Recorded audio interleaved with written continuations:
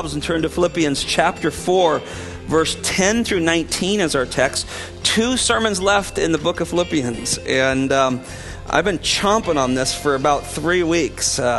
So we should get out around 5, 6 maybe or so. I'm just joking, but man, is it exciting text. And I hope that you are encouraged as much as I was studying it and preparing for it. So let me read this text before we sit down here as we honor God's word. Philippians chapter 4, verse 10 and following read this way. But I rejoice in the Lord greatly, that now at last you have revived your concern for me. Indeed, you were concerned before, but you lacked opportunity. Not that I speak from want, for I have learned to be content in whatever circumstances I am. I know how to get along with humble means, and I know how to live in prosperity. And in any and every circumstance, I have learned the secret of being filled and going hungry, both having abundance and suffering need. I can do all things through him who strengthens me. Nevertheless, you have done well to share with me in my afflictions. You yourselves also know, Philippians, that at the first preaching of the gospel, after I left Macedonia, no church shared with me in matter of giving and receiving, but you alone. For even in Thessalonica, you sent a gift more than once for my needs. Not that I seek the gift itself, but I seek for the profit which increases to your account. But I have received everything in full and have abundance. And I am amply supplied, having received from Epaphroditus what you have sent, a fragrant aroma, an acceptable sacrifice, well-pleasing to God. And my God will supply all your needs according to his riches in the glory in Christ Jesus. You may be seated.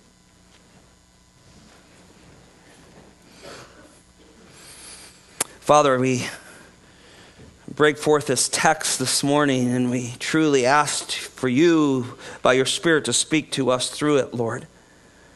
On my own, I am not sufficient enough in any way, shape, or form to handle your word, Lord, but we know that the Spirit can speak to us through a servant, Lord. And so we've asked that you would burn upon our hearts these truths, Lord. We want to have contentment, Lord. We want to find our contentment in Christ. We battle this world. And Lord, we know that you will strengthen us. And you will give us contentment, Lord, when we seek you. So Lord, teach us these things today. In Jesus' name, amen. This is a very interesting text at the end of Philippians, and he's dealing with some issues that kind of get close to the heart. Each and every one of them that we've been tackling over the last few weeks together in the closing of this are what you may call sensitive issues, particularly in today's culture.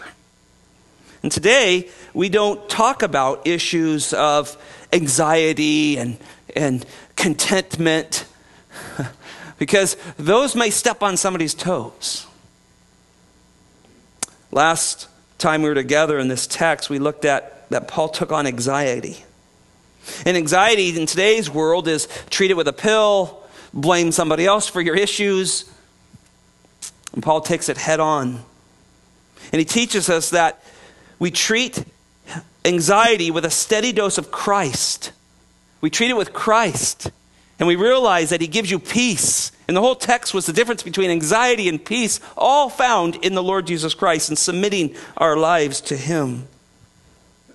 Look with me at verse 7 and 8 and just reminder of this. He said, the peace of God, which surpasses all comprehension, will guard your heart and your mind where? In Christ Jesus. Your heart and mind will not be guarded if it's not in Christ Jesus, if it's not thinking of him and setting your heart and mind on the things above where Christ is seated. You will not have this peace that passes and guards our hearts and minds. Notice 8, we remember this. We said, finally, brethren, whatever is true, and you remember we put Christ in here, and we said Christ is true, and Christ is honorable, and Christ is right, and Christ is pure, and Christ is lovely, and Christ is of good repute. If you believe this, if this is excellent to you, praise God for it. An amazing text.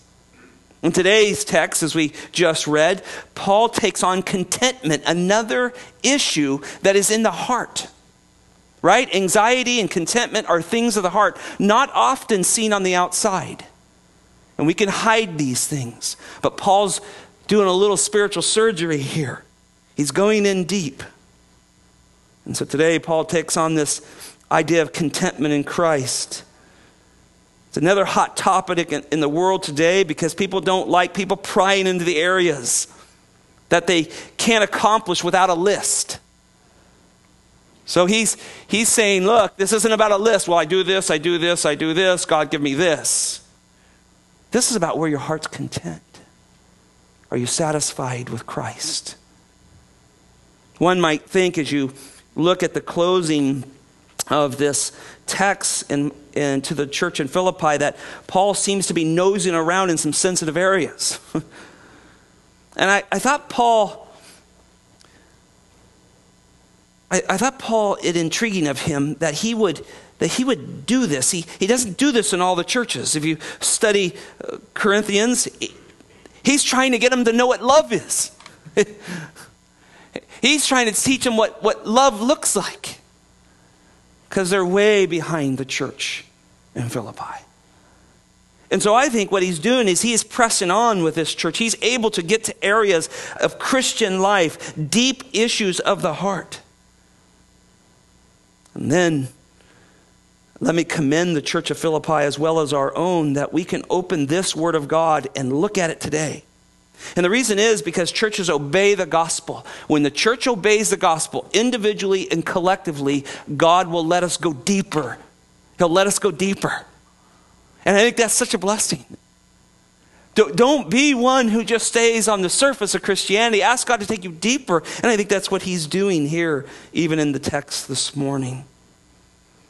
The leadership here at Grace praises the Lord that this kind of study of these kind of truths can deepen our strengths, that our church can handle this. And we praise the Lord for that. That's his work, not ours. I do want to say that contentment is taught throughout the scriptures in a lot of places. I was reading some Solomon's writings throughout Ecclesiastes this week, and I came across this verse. He says this, and just jot these down as a way of introduction. Ecclesiastes 5:10, he says, "He who loves money will not be satisfied with money." Anybody believe that? "Nor he who loves abundance with its income, this too is vanity." So there's this constant carrot that the world holds out in front of the lost called money and income and desires, and you can never get there and you can never find satisfaction in it. And Solomon says it's vanity. It's out there. It's been there from the fall of man in Genesis 3. Dear Hannah, as she prayed to the Lord, asking for a son but accepting his will, said this, "The Lord makes poor and rich. He brings low and he exalts." Hannah came to a point where she was content. Lord, I'm content. Job, after his wife tells him to curse God and die, says, shall we accept good from God and not accept adversity? Isn't that amazing, those thoughts of those who have wrestled with contentment, had been given much and have lost, or barren womb, which was a disgrace at every level. We watch men and women get to a point of contentment. It was just part of the daily conversation of those who went before Christ. John the Baptist, as he spoke of the coming of Christ, and he baptizing people in a baptism of repentance, soldiers came up to him. Remember this in Luke 3:14, and they said, well, what should we do? And he says, be content with your wages. He told the Roman soldiers that. Why? Because they're shaking down Christians. They're shaking down people to get money out. They're not content with what God is giving them. And even in that instruction, we see that. But to the church, there is rich instruction. 1 Timothy chapter 6:6, as Paul writes to the now pastor Timothy of Ephesus, says, but godliness with contentment is great gain. See, we're always looking for gain in our 401(k) or whatever, the retirement stuff, right? Man, how did the market do today, you know? The Bible says, look, godliness with contentment is the best gain you can ever have. Oh, to be there. Oh, to be there. And we can say, oh, Lord, I'm content. I'm living a life by your grace and by your mercy, and through the strength of the Spirit of God, I can submit to what you have. Oh, the Bible says that's great gain. Oh, that's in the plus column. And just a little further down in that text, chapter 6, verse 8, he says, if we have food and covering, with these we shall be content. You know, when you travel a little bit, you see this. The most joyful people I've ever seen in all my life, Christians, are that. They have food and they covering and they love Jesus. They don't have vehicles. They don't have, they live in a jungle somewhere, but they have Jesus. And you learn from them. And then listen to this verse, and we'll come back to this later, but Hebrews chapter 13, 5. This is the great verse that tells you that Jesus will never leave you nor forsake you. But I want you to hear the first part of the verse that the writer says. He says this, make sure that your character is free from the love of money, being content with what you have, for he himself has said, I will never desert you nor ever forsake you. See, we quote that last part of that verse all the time, don't we? But it's based in contentment. What an amazing text that is to remind us that God wants us to be content with what he has given us. Paul said he learned to be content in his weakness and challenges us to do the same in 2 Corinthians chapter 12. If we have time, we'll look at that this morning. Be content in your weaknesses. Okay, Lord, you made me this way. Help me to worship you and trust you in my weaknesses. Jesus said in Luke chapter 12 that there was a man who wasn't content with what he had. So Jesus gives this parable of this man, and he builds bigger barns. You remember that story? And he fills those barns, and then he sits back and what? He says, look, my soul is content. Look, all that I have. And then God says, tonight your soul is required of you. What then becomes of your things? And Jesus follows up with these words. He says, your Father knows what you need. Your Father knows what you need. Isn't those sweet words? Doubtlessly some people are suffering in this room from something today. And if you come away from anything from this message, come away with the fact that you can say, my Father in heaven, who is perfect and flawless in all that he does, he makes no mistakes, knows what I need. He knows what I need. And it started with your own sin issue, because your sins were taking you to hell. And he knew you needed a Savior. Starts there. And then he floods us with eternity of his grace and mercy in our lives. Now you say, well, Paul, do you understand my situation? You understand what you're writing here? Well, just ask yourself one question. Where is Paul writing this letter from? Yeah, he's in prison. He's under house arrest. He's lost his freedom. He's guarded around the clock by a Roman soldier. He's awaiting a trial that could end his life. F.F. Bruce said this, he literally awaits for the lion or the sword as he writes this letter. Believe me, it was very common. Hey, let's have fun with this guy. Turn the lions loose. We'll all have a good time talking about how he got killed. He's writing in that situation. As I refreshed my mind, I said, oh my goodness, Lord. I'm writing this from the comfort of my office, this sermon. With a wife who loves me, children who love me, a church growing in Christ. So contentment cannot be based on our circumstances. If they are, you're in trouble, aren't you? Because your circumstances can change on the way home from here today with one car wreck or a hospital visit next week and they say you have this. Oh, our contentment cannot be in that. So let's think about this text today, and I want you to know the pinnacle verse is what verse? Verse what? Verse 13. Somebody said it out there, praise the Lord. That's the pinnacle. It's not a verse for your high school basketball team. It's a verse about how you can be content. So we'll look at that as we go down. Let me give you 5 quick thoughts here. I'll try to be quick. If we don't get through it, we'll tag on to the last sermon for next week. But here we go. Number 1, those content in Christ trust the sovereign plan of God. Those content in Christ trust the sovereign plan of God. The church in Philippi is now about 10 years old. And they have supported Paul's mission endeavor to Thessalonica, to Berea, to Athens, and to Corinth. This little church in Philippi has been his best supporting church. And he gives evidence of that all through Acts chapter 17 and 18. But for some unknown reason, there was a break in support. Notice in verse 10, look at it. It says, right at the end, you lacked opportunity.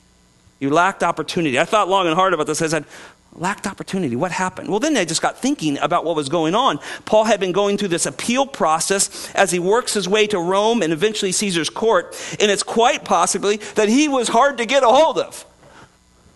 Do you remember the stories? He traveled by sea and land. He was shipwrecked, snake bit. He went through trials and appeals, and times he said, I stood alone and there was no one with me. It was difficult to catch up with him. In fact, most people probably didn't want to catch up with him. Because if you're associated with him and they kill him, guess who they may do with you? And so I think probably that's what he was talking about. But notice verse 10. Look how it starts out. But I rejoice in the Lord greatly that now at last you have revived your concerns for me. Indeed, you were concerned before, but you lacked opportunity. Notice the joy that Paul has now that the relationship between them again has the opportunity for ministry. It has an opportunity to proclaim the gospel together. And this is such a mission point when you look at this text. When do we have opportunity to minister to those who are doing what we cannot? Did you hear that? Can any of you pick up right now and head for the jungles of the Philippines? Could you leave tomorrow? Most of us probably can't. We have obligations that can't. But they are our dear friends down there doing what we cannot. And so when we see opportunity, and that's what I love about this church in Philippi, is they looked for opportunities and they stepped into them and served. They said, hey, we know where Paul is. We've got a letter from him. We can send Epaphroditus to him, and he can do the ministering for us. We can send our own guy. What a blessing. And we as a church should be thinking this type of mission-minded. When will we have opportunity to minister to those people on that back wall? And will we give to that end? See, I believe Paul is so happy because as soon as the church in Philippi had opportunity, they jumped at it. And I think it encouraged him. Other churches were struggling, Corinth fighting over who gets to stand up and prophesy over who. They're wrestling with tongues. They're wrestling with all these crazy things that we see today in the church today as well. And here's Philippi. Hey, we just send our pastor Epaphroditus to you, and we just want to help. Can we help spread the gospel? Which church do you want in your corner as a missionary? See, that's what gets you excited about this. See, Paul knew that God was sovereign plan. He, through the Spirit, wrote, and we know that God causes all things to work together to those for good, for those who love God, to those who are called according to purpose. He knew that. And he knew there was a purpose. He knew there was a lag in some time, but he knew God had all this together. So Paul seems to be overjoyed because the church is acting within the sovereign plan of God, which reflects in their obedience. And you go, well, how do we know the sovereign plan of God? Obey. That's how you find it. You go, I want the sovereign plan for God in my life. What is God's sovereign plan for my life? Obey. Obey. Find where in the Bible where God tells you to obey him, submit to him. I promise you'll land in the middle of his will. Obey. It's those that we go, well, I know God really wants me, to stop sinning and stop being involved in this stuff that's godless and not a part of him, but I don't know. It's hard to give these things up. You're always going to have a lot of doubt. Obey. When we obey, we go, I know what the Lord wants me to do. I know what he wants me to do today. And his will becomes unfolded through this. Look at verse 11 with me. Not that I speak from want, for I have learned to be content in whatever circumstances I am. Paul says that he is not speaking from want. The word means need or poverty or a deficiency in any way. Meaning this joy is not coming because your gift is my only hope. He's saying my hope is Christ. He wrote in Romans 5:2, we exalt in the hope of the glory of God. That's Jesus. But this verse reminds us of the heart of Paul as a shepherd. He's full of joy because the church is serving God by meeting needs. Do you catch that in there? Look, I'm rejoicing in verse 10, not because, I'm in want and I was never going to get out of this. I was in a jam and man, by chance, just by chance, you guys stepped up. No, he's rejoicing because the church responded to God. Oh, that's what makes pastors' hearts excited. That's what encourages leadership within a church when they watch the church say, I want to be a part of this. I want to be involved in these things. Let's think about our own lives for a minute. See, we can confuse truth of contentment by distorting the difference between needs and wants. We can confuse the truth about contentment when we distort the view or the understanding of needs and wants. What are the true needs? And what are our desires or our wants? See, if we don't separate these terms in our actual lives, we will soon join the rat race of the world. Anybody want off that thing that our hamsters run around on? You just look at that. Your kids, if your kids like us, we have hamsters that come and go, it seems like, in our house. And they watch them run around on that thing and I go, man, that's life on earth sometimes. Get up, get in traffic, go do your job, turn around, come back. Pretty soon you've lost sight of what God has you for and you're cranky with one another. Kids are off running, doing whatever they want. Your family seems to be spreading in many different directions. Look, when we say, Lord, will you supply what we need to worship you and give us a contentment in that, we know we'll express joy. I wrote a prayer in my note here, and let me just read it. I said, Lord, help me see your glory daily, to be content with what you choose to give me, and help me within those means to magnify your name in this life. Help me be content with those means that you give me to bring glory to you. I wrote that on that's a prayer. I sat down and wrote it. I said, Lord, that's what I want. Now, I know I'm not always there, right? Sometimes your wants are powerful, aren't they? Let's be honest. Lord, give us what we need. Give us the means. Help us live within that so we can bring glory to you. Number 2, those content in Christ accept the mysterious nature of God's will. Look at verse 12 with me. It's a fascinating verse. I know how to get along with humble means. I also know how to live in prosperity. In every circumstance, I have learned the secret of being filled and going hungry, both of having abundance and suffering need. Paul says, look, I've seen both sides of the fence. Is that a good cowboy term there? I've seen them both. I've seen both sides. Because our problem is what? We look over the other side of the fence and go, oh, if we could just be on that side of the fence. Paul says, I've seen them all. And maybe when Paul speaks of abounding in plenty, he's speaking of maybe even his pre-conversion state.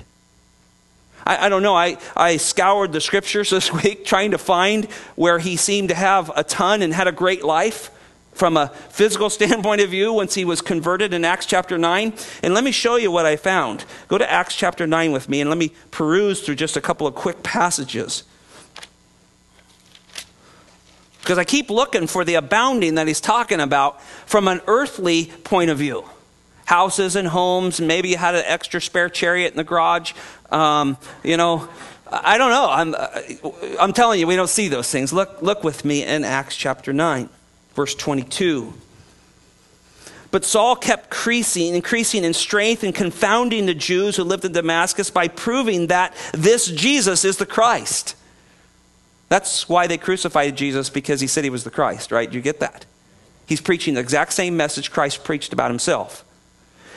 Verse 23, when many dangers had elapsed, the Jews plotted together to do away with him. And their plot became known to Saul, and they were watching the gates day and night so that they might put him to death. But his disciples took him in by night and let him down over the opening of the wall, lowering him in a large basket. Okay. Prosperity? No, I'm down to a basket. And all that I can carry in the basket, depending on how many guys are holding the rope. Go to Acts chapter 14. I just picked out a couple of these. The scriptures are replete with these things. But look at Acts chapter 14, verse 19. But the Jews came from Antioch and Iconium. They're following him. These are not friends. Having won over the crowd, they stoned Paul and dragged him out of the city, supposing him to be dead. You get the idea. Good riddance. Done with him. But while the disciples stood around him, that must have been quite a sight. He's bleeding. He looks dead because they supposed him to be dead. He got up and he entered the city, and the next day he went away with Barnabas to Derbe. And after they had preached the gospel to that city and made many disciples, they returned to Lystra and Iconium. Wait a minute, he was just there. And to Antioch, strengthening the souls of disciples, encouraging them to continue in the faith, saying, through many tribulations we must enter the kingdom of God. Is he content? Doesn't have much. Sore head. Look at Acts 16, verse 22. The crowds rose up together against him, and the chief magistrate tore their robes off them and proceeded in order to them to be beaten with rods. And when they had struck him with many blows, they threw him into prison, commanding the jailer to guard them securely. And he, having received such a command, threw them into the inner prison and fastened their feet in stocks. But about midnight, Paul and Silas were praying and singing hymns to God, and prisoners were listening to them. Anybody picking up what contentment he's talking about? He has nothing. He has nothing. He has lost all. We've seen that in Philippians chapter 3. He said, I'll suffer loss of all things for knowing Christ. And remember, we talked about that. A Pharisee at 30 years old, when he gets converted, he probably has everything imaginable in the modern day. Pharisees did not marry outside their families. They married inside the families. They kept the orchards and the homes and all the money. They kept that all to themselves. They would not marry outside of that. Paul doubtlessly lost all of that. And I know a lot of commentaries say Paul's wife died, but there's no evidence that he was married or not married or she died. He probably was married, and he probably lost all of them. And yet, when you read the truth, and I have tons more scriptures to read on that, but we have no time to do that, it's contentment found in praising God. Notice the word want in that text as you turn back in verse 12. He says that I don't have want. It's the word, it's the word every circumstance in this text. He says, I know how to live in prosperity. And then he says this in the middle of the verse, in any and every circumstance. I think most translations are similar to that.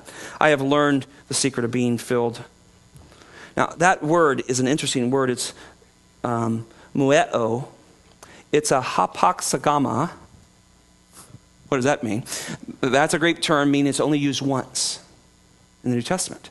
And what that word has the idea of saying is that Paul said, I'm learning contentment even in the mysterious, providential, planned circumstances of God. The word is a fascinating word. It means to learn in secret, but it has a kind of a dual thought to this verb here, meaning God's plans are often mysterious to us. I think most of the time they are, right? I have prayed countless times where I say, God, I don't know why you let that happen. But please help me trust you that you're in this. I mean, that's praying for you all, praying in our own family, whatever the circumstance. So many times I said, Lord, I have no idea why you did that at this point. It's mysterious to us, right? We don't know the circumstances that God lets us in. But that's how we learn. And I think that's the heart of this verb. It's a very difficult verb to kind of translate out. And we say we learned in secret. Meaning we trust the mysterious plan of God. We trust it. And then we learn from it. And Paul says, I have learned from his mysterious plan. Things happen to you. Think about your life. Maybe some very unfair things have happened to you. Maybe it came from those closest to you or those at work, whatever it may be, and it was unfair, was unjust. And everybody around you agrees with that. What's God teaching you? What's God teaching you in that situation? See, I think that's what Paul's talking about. He's beat and stoned and left for dead, and he's shipwrecked and snake bit and left in the sea overnight. The list just goes on and on. And yet he says, I've learned that I can trust God even in his mysterious circumstances. I can trust him. So that's the heart of contentment. Paul says, look, I've learned to be content with my tummy empty and my tummy full. Isn't that what he's saying here? I have learned to be content when I have what I need and when I don't have what I need. You remember in 2 Corinthians 12, and he's going down through that list, and I want to get there, but I don't have quite time to get there today. But he says, we've been of sleepless nights. There's a lot of other things. There's snake bit and beaten and stoned and whipped and all that stuff's all in that. But he says, sleepless nights. How do you do after a sleepless night? I'm brutal. It's not good when Scott does not get his rest. Now, throw on, when you lay down, your back sticks to the ground or to the sheet because you have so many whippings on your back. And he says, I've learned to be content. See, he's challenging the church, if they really want to have joy, be content when God gives you a lot and when he gives you little, because he has a perfect will. People ask me a question all the time. They say, Pastor, how will I do when the loved ones that I love so dearly are judged before God and cast into outer darkness? How will I handle that? I said, you won't handle it. God will do it for you. And when you stand in his presence, you will see him in all his glory, and you will be absolutely perfectly satisfied with every judgment he makes. You and I have a hard time getting our mind around that at this moment, right? I have a grandmother that died denying Christ. Friends and relatives. Hurts. Stand over their grave and look at it and know that they rejected Christ. But I and you, Paul has a sovereign God. It's mysterious how he works in all ways. You can trust him. And I promise you, our lack of contentment is because we don't what? Trust him. And Paul's pushing us here. Now, here's a pinnacle verse, third thought. The joy of our security in Christ for life and for godliness. The joy of our security in Christ for life and godliness. This is a key verse. It is the pinnacle of the text. This is not a verse, as I said earlier, for your high school basketball team. Right? I went to Christian schools. This was our verse. We can do, we can beat so-and-so, Christ is... You see the context now, how that's used out of context? We probably should not use that way. But maybe you and I should write it on our checkbook. I can do all things through Christ who strengthens me, even though it's got negative numbers this month. Maybe we should put them on the dash of that old car that you hate. But you can't afford a new one right now. I can be content with this this car that works. Right? Maybe we should put it over the door of our house that maybe we're not content with because they're building all the new ones. Don't know how they're going to get their water, but that's another story. They're building all these new houses. And this one, boy, if we could just get out of this one, maybe we should put it there. And maybe when we are blessed by God with abundance, which I think everybody in this room, at least at some time in your life, you can say, wow, I've had more than I need. This should be the verse that reminds us that our contentment is not in the things that we have, but in the God who gave them to you. Did you catch that? Our contentment cannot be in the things that we have, but in the God who gave them to you. God, charge me, help me be content. See, Christ is the key word here in verse 13. I can do all things through him, Christ, who strengthens me. Why can I do that? Because Christ stepped out of heaven. He assumed a body so he could die, so God could judge him for our sin. And it's so foolish because here's where we go, oh, Jesus died for us. Oh, the gospel's so beautiful. Man, I feel alone in this world. I got to go to work. I hate my job. I hate my house. I hate my car. Like Christ is a good, he gets us through this hell thing, right? And sin and all that stuff. But he's not there for us. And such a false thinking. He tells us, be content with what I give you because I'm never going to forsake you. I'm never going to leave you. And what part of never do you and I not understand? Well, Monday in the commute, sometimes we don't understand it. See, he says, for me to live is Christ and to die is gain in verse 21 of chapter 1. For me to live is Christ. Death is where all the gain comes. We step into heaven. Today we live because of Christ. Easy to say, isn't it? But God will strengthen us to live that way. He told the Galatians in Galatians 2:29, for through the law I died to the law so that I might live to God. The law killed me, he says. I came up against the law and I go, I'm a dead man. Amen? Anybody want to take on the law? Because if you take it on and come to him without Christ, he's going to judge you by his law. And no one will stand before him. So Paul says in Galatians 2:19, for through the law I died. So he came to the law and he goes, dead man. And then he says this, but I have been crucified with Christ. So it's no longer I, the dead guy, who lives, but it's Christ who lives within me, the new guy. And the life which now I live in the flesh, that's the dead guy, I live by faith in the Son of God, who now makes me alive, who loved me and gave himself for me. So live on, he's telling. Live because Christ strengthens you to accomplish these truths. I want to take you to two texts. We'll have to do it quick. 2 Corinthians chapter 12.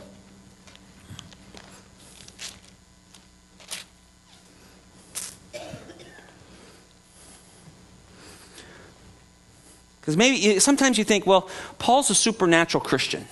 Well, I think we're all supernatural Christians because we have a supernatural God. But you go, well, come on, it's the Apostle Paul, There's Jesus and then there's Paul, right? I love this text because it reminds you that Paul knew what it was to suffer internally. Verse 7 of chapter 12 of 2 Corinthians says this, because of the surpassing greatness of the revelations, there wasn't a completed manual yet. And God was speaking directly to Paul and through Paul. Can you imagine the weight of that burden? Amazing. And he says, because of that revelation, for this reason, to keep me from exalting myself. Look, we love our brothers and sisters that are caught in an extreme charismatic movement, but we need to show them that God does not exalt men when he speaks. He exalts himself. And Paul never wanted to get up and say, well, God's speaking through me today. Unfortunately, too many of our dear friends think that God is speaking up and above the scriptures and he's doing it through them. That is extremely dangerous. And Paul knew how dangerous it is because he said, he's going to give me this thorn right here. There was given to me a thorn in my flesh, so I won't exalt myself. A messenger of Satan himself to torment me, to keep me from exalting myself. He realizes the position God has put him in. He wants to be content with it. He does not want to grow in his own exaltation. Verse 8, concerning this I implored the Lord 3 times that it might leave me. 3 times he prayed, God, take it away. God, take it away. God, take it away. And everybody wants to know what it was. And I don't know, because the Bible doesn't tell us. But I'll guarantee you people were involved. And then he says this, and he said to me, my grace is sufficient for you, for power is perfected in weakness. You want to know how to be content? Accept your weaknesses. Admit them. Tell your spouse, tell your children, I am not strong in this area. Will you pray for me? I'm weak. And you've seen it in my leading or lack of leading or my relationship together. I'm weak in this. I'm asking God to help me. Would you pray with me? Most gladly, therefore, I would rather boast about my weaknesses so that the power of Christ may dwell in me. And that's what happens when you say, oh, Lord, I can't do this. He gets the glory because he accomplishes it. And you can say, that wasn't me. It wasn't me. I understand this at some level.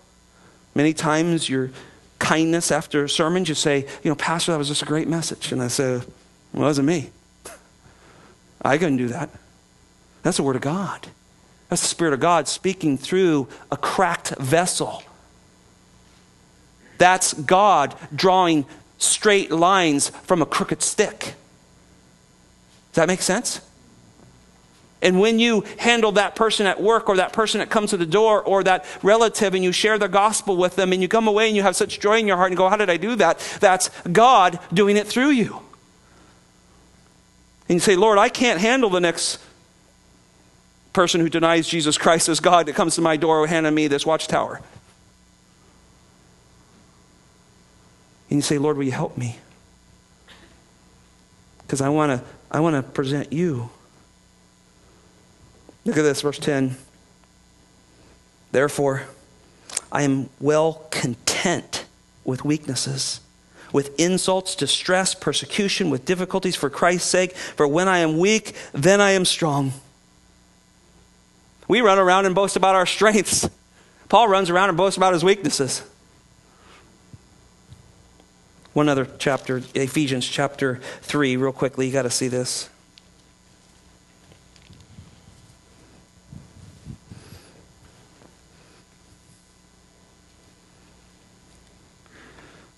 Verse 14, for this reason I bow my knees to the Father. This is submission. Pure worship before God. I bow my knees before the Father, from whom every family in heaven and on earth derives its name. You don't exist if it wasn't for God.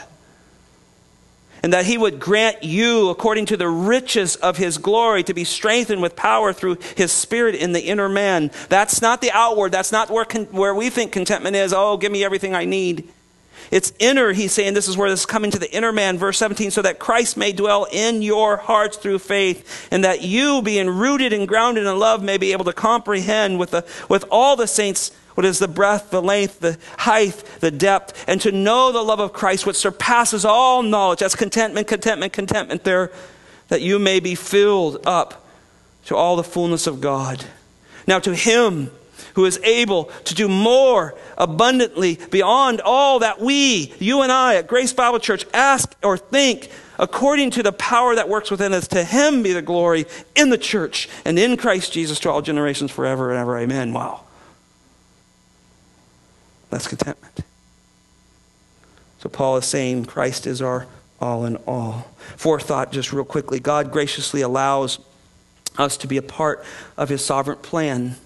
Turn back to our text, verse 14 through 17. These are fascinating little verses. Nevertheless, you have done well to share with me in my afflictions. You yourself also know, Philippians, that at the first preaching of the gospel, after I left Macedonia, no church shared with me in the matter of giving or receiving, but you alone. For even in Thessalonica, you sent a gift more than once for my needs. Not that I seek the gift itself, but I seek the profit which increases on your account.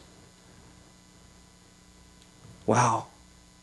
Paul told them already, he said, let your love abound more and more in chapter 1, verse 9. Chapter 2, he said, do not be selfish, do not be full of empty conceit. Humble yourself of mind and regard one another more than yourself. This is what he's been reminding of them. And here in verse 14, we see that that's what they did. He says, look, nevertheless, you have done well to share in my affliction. To share, that word share is an interesting word. It's only used a couple times, but the root of that word is koinonia, fellowship. He says, you Philippi church, you koinonia'd with me when I suffered. You were there. This last week, Bob Burnham got very, very sick. Last Sunday. I was out of town. And by the time I got to him, I think he was tired of seeing people from Grace. Let me sleep. Suffer with people. Weep when they weep. Rejoice when they rejoice. That's what he sees in this church. He sees that they are people who do that. In other words, Paul is saying, when suffering came my way, you did not run the other way, but you embraced it with me and you suffered with me. When you see people suffer, run to them. This magnifies God, and I promise it will help in your contentment issue. Verse 15, what a fascinating verse. Wouldn't you like it to be said of Grace Bible Church?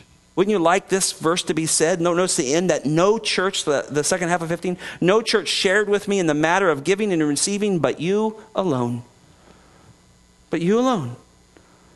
I hope that's said about us. It's why I like to introduce new ministries to you like Compassion for Congo. That's a grassroots baby ministry just getting off the ground over in the heart of the most poorest people in the world. And we got in with that. God let us get in on the ground floor with that ministry. And I think that glorifies the Lord. Look at verse 16. He said, for even in Thessalonica you sent a gift more than once for my needs. Paul's telling us that the generosity of the church of Philippi allowed Paul to minister to the church in Thessalonica free of charge. He didn't have to go in there and say, hey, can you help me? Gene and I get this more than we can tell you. We appreciate this verse. For many years in our early ministry, we church planted out in the middle of nowhere, where the sagebrush is high and the cows are running wild. But there's all kinds of families and cowboys and ranching families with no churches out there. And the only way we were able to get out there is that churches joined with us and individuals joined with us and gave to our ministry for us to go. And when you want to talk about partnership, we read this verse, we go, wow, those men and women, those families and those churches that stood with us, it allowed us to preach the gospel. And there's churches standing to this day out there in the middle of nowhere. And next time you drive across Nevada, if you ever do that, there are churches planted out there because people stood with other people to see the gospel go somewhere where they could not. And I love that verse. It gets me excited. Look what you did. You stood with me. More than once you met my needs. Verse 17. Look, he says, not that I seek the gift itself. This isn't about money. That's what Paul's saying. It's more than that. It's more about the increase on your account. It's more about your standing with God. It's more about your worship with the Lord. Paul is so thankful for their gifts and ministry. He saw the greater value of the spiritual benefit of those who give. If you're not giving to the church and to ministry, you're missing out on what God is going to do in your life. Don't be a person that gives a little or none. Paul says, it's not about the gift. And that's why we encourage people to give. It's about your relationship with Christ. It's about your joy that you have. It's about your contentment of knowing, hey, we're participating in the gospel of the Lord Jesus Christ. And I know you hear churches barking all the time, give money, give money, give money. We're not barking about that. What we bark at or speak about is we know what it does for you. We know what it does, and I see that in Paul right here. It's so good for us to give. These principles are taught throughout Scripture. I just got to read a couple of these real quick. Proverbs chapter 11, 24 and following. There is one who scatters, yet increase increases all the more. There is one who withholds what is justly due, but its result is only want. The generous man is prosperous, and he who waters will himself be watered. He who withholds gains, the people will curse him, but blessing will be on the head of him who gives. Wow, what a verse. You know this verse, 2 Corinthians 9. Now this I say, he who sows sparingly will reap sparingly, and he who sows bountifully will reap bountifully. And you go, well, no, because if we give, we get a big house. That's not what it is. You get a big God. You see how glorious he is. Your heart is softened and full of joy like it's never been before. That's the bounty he's talking about. This is not prosperity gospel here. This is about joying God in the fullness. Acts chapter 20, verse 35, and everything I showed you that by working hard in this manner, you must help the weak and remember the words of the Lord Jesus Christ, that he himself said it is more blessed to give than receive. And you know that, don't you? See, our contentment is directly tied to Christ and our desire to see him glorified. Last statement here. Our Christ-exalting gifts to others are a sweet sacrifice to God. Look at his last couple of verses here. Verse 18, but I have received everything in full, and having abundance, I am amply supplied, having received from Epaphroditus what you have sent, a fragrant aroma, an acceptable sacrifice, well-pleasing to God, and my God will supply all your needs according to his riches in glory in Christ Jesus. The church of Philippi is clearly reflected in the ministry of Epaphroditus. The whole church could not go to Rome to see Paul under house arrest. So they sent a guy, and they said, will you go? And they ordained him to do that. We do that with our missionaries. We do that when our guys and myself, we go overseas and speak. You ordained and you send it. And we take suitcases full, and we take money, and we go over there and we minister to those men and women on the field. And think about what happened. Epaphras almost died trying to bring the Philippi gift to him and caring for Paul. And I think that's the picture of the church. It dies. It almost dies sometimes giving out the gospel. We're not, if you haven't been to one of our business meetings, there's not like millions of dollars sitting in the bank. We live by faith as a church. What comes in, we live off of it. And so we come close to dying a few times this last few years. A lot of times the elders were on their faces in my office pleading that God would meet needs. That's how God wants us. And there's great joy to that. He says, look, this is a fragrant aroma. It may seem frivolous at times to drop a check in that back or fill out the whole thing to have it direct deposit come. But God says it's a fragrant offering when it's given for the sake of the gospel. That's terms right out of the Old Testament. A fragrant aroma, acceptable sacrifice, pleasing to God, right out of the book of Leviticus. That's what he thinks about our gifts when we give. So Paul uses these terms to bring pure worship. Well, so much more to say on this, but let me close with just this thought, and then we'll take communion. Our true contentment can only come from Christ alone. It's simple, isn't it? You know that. You know that if you're trying to chase contentment through the things that you have or don't have, it's just not going to do good, is it? You're going to fall short. So say, Lord, I want to be content in you. May the gospel impact more than just my soul being saved. May it impact my thinking, my tongue, my actions, how I perform on the job, my relationship with my spouse and my children. May I be content.